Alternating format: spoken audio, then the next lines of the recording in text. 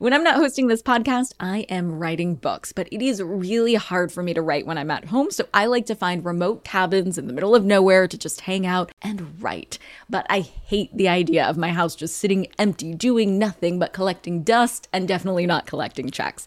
And that's why I'm an Airbnb host. It's one of my all-time favorite side hustles. Other popular side hustles are awesome too, don't get me wrong, but they often involve big startup costs. By hosting your space, you're monetizing what you already have access to. It doesn't get easier than that. And if you're new to the side hustle game and you're anxious about getting started, don't worry, because you're not in this alone. Airbnb makes it super easy to host. I mean, if I could do it, you could do it. And your home might be worth a lot more than you think. Find out how much at airbnb.com/host. I'm Nicole Lappin, the only financial expert you don't need a dictionary to understand. It's time for some money rehab.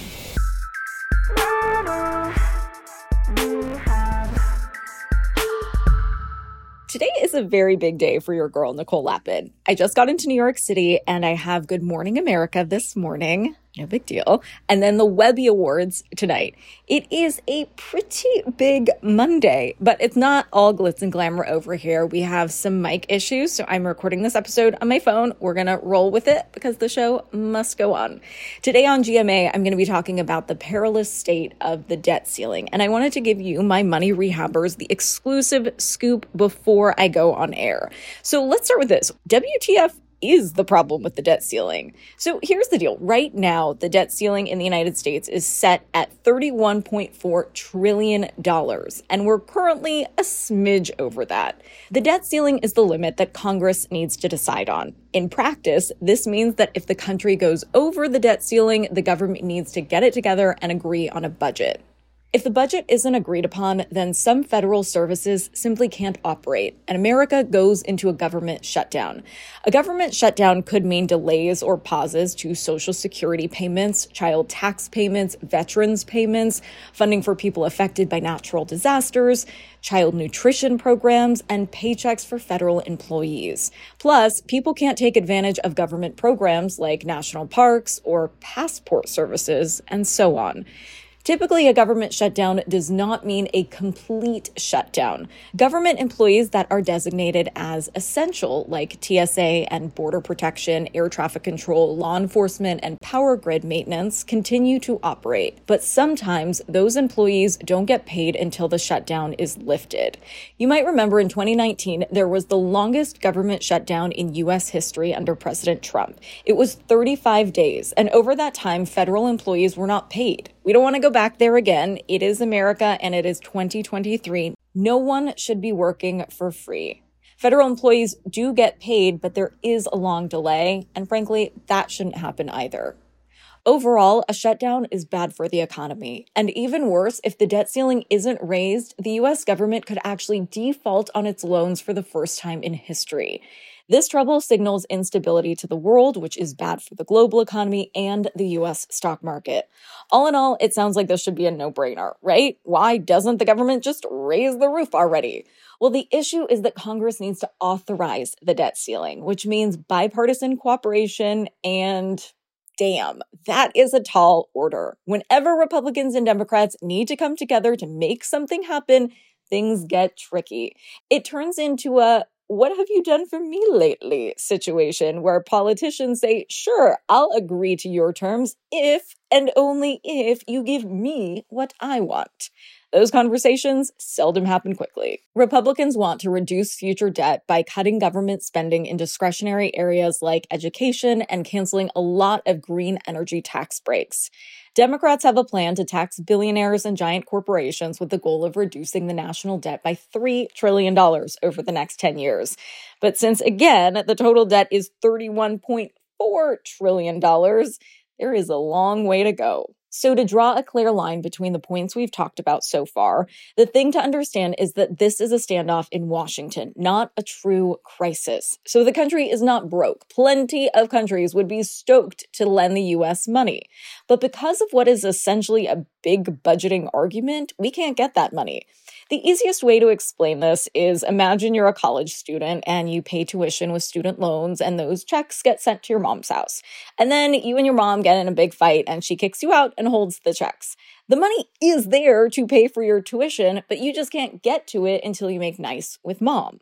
Also, this is not a surprise. Again, this debt that we're talking about is what lawmakers already signed us up for with the laws they passed, and money that is good as spent. So this is a lot of fuss for something that we could have seen a mile away. It's like swiping your credit card and then complaining that you all of a sudden have a credit card bill. That choice was on you, boo. Treasury Secretary Janet Yellen said the U.S. could default on its loans as early as June 1st. So in all likelihood, the debt ceiling will be lifted again, but it might be a rocky road to get there. And while a government shutdown isn't likely, it's happened before. So here are 3 things you should do to prepare for whatever comes next. Number 1, prepare your emergency savings plan. You know the drill. 3 to 6 months of living expenses in the bank would be great to have squirreled away in case of an emergency, and ideally in an account that's liquid, meaning easily accessible. But this is especially important if you're a federal worker, like a TSA agent or a member of the Coast Guard. Because again, in the past, government workers didn't get their checks. Historically, Medicare and Medicaid payments have been protected during debt ceiling fights. But if it goes on long enough, those could be affected as well. So if you or your family members depend on the government for money, start thinking about what life would look like without it for a few weeks. Call your mortgage company now and ask if forbearance is an option if a shutdown happens, and ask what kind of paperwork you would need to file so that you're ready with a plan if your paycheck is late. You'll get paid eventually, but it's important to prepare for a situation if that money is a few weeks or more late. Number 2, take advantage of treasuries. Right now, 3-month T-bills, those are treasuries or short-term bonds issued by the government, are at 20-year highs at over 5%. This is factoring in the default risk. So remember, bonds are like IOUs. If the person you are letting borrow your money is perceived as risky, or there's a chance you'll never get your initial investment back, then you'll want a higher rate of return for lending them your money in the first place. But generally, the stock market and the bond markets will be rocky. So put your blinders on and keep a long-term perspective.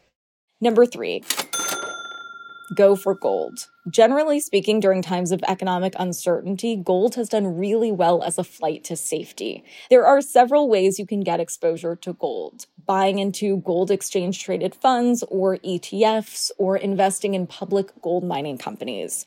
Gold prices are pretty high right now, so there might be a limit to how much higher they could go, but historically, market forces like a debt ceiling standoff have caused them to go higher. For today's tip, you can take straight to the bank. Like any fight that happens in Washington, these unresolved debt ceiling conversations will be no good for the stock market. So we need to keep our horizons long. Any "I'm here for a good time, not a long time" attitude will not work with the current stock market. So keep your blinders on, don't panic, don't liquidate your brokerage account, focus on treasuries, chill, rinse and repeat. Do you ever get FOMO, fear of missing out? Well, do you ever get FOMO-tupita, fear of missing out on the perfect hire? If so, I have the antidote. It's LinkedIn Jobs. LinkedIn Jobs helps you hire professionals you can't find anywhere else, even those who aren't actively searching for a new job but might be open to the perfect role. In any given month, over 70% of LinkedIn users don't visit other leading job sites, and that adds up to a serious squad of awesome candidates. LinkedIn has over 1 billion professionals on the platform, and these candidates are super qualified. So much so that 86% of small businesses get a qualified candidate within just 24 hours. I work with LinkedIn Jobs for all of my dream team needs, so they're hooking up money rehabbers at linkedin.com/MNN.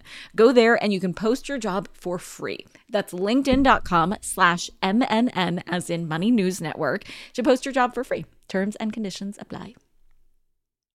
Money rehabbers, you have money hidden in your house. Yeah, just hiding there in plain sight. Okay, so I don't mean you have gold bars hidden somewhere in walls, treasure map style, but you do have a money-making opportunity that you're just leaving on the table if you're not hosting on Airbnb. It's one of my all-time favorite side hustles. By hosting your space, you are monetizing what you already own. It doesn't get easier than that. For me, hosting on Airbnb has always been a no-brainer. When I first signed up, I remember thinking to myself, "Self, you pay a lot of money for your house. it is time that house returned the favor. And to get real with you for a sec, I felt so much guilt before treating myself on vacation because traveling can be so expensive. But since hosting on Airbnb, I feel zero stress for treating myself to a much needed vacation because having Airbnb guests stay at my house when I'm traveling helps offset the cost of my travel. So it's such a win-win. I mean, if I could do it, you could do it. And your home might be worth more than you think. Find out how much at airbnb.com/host.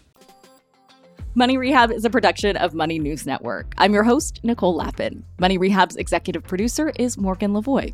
Our researcher is Emily Holmes. Do you need some money rehab? And let's be honest, we all do. So email us your money questions, moneyrehab@moneynewsnetwork.com to potentially have your questions answered on the show or even have a one-on-one intervention with me. And follow us on Instagram @moneynews and TikTok @moneynewsnetwork for exclusive video content. And lastly, thank you. No, seriously, thank you. Thank you for listening and for investing in yourself, which is the most important investment you can make.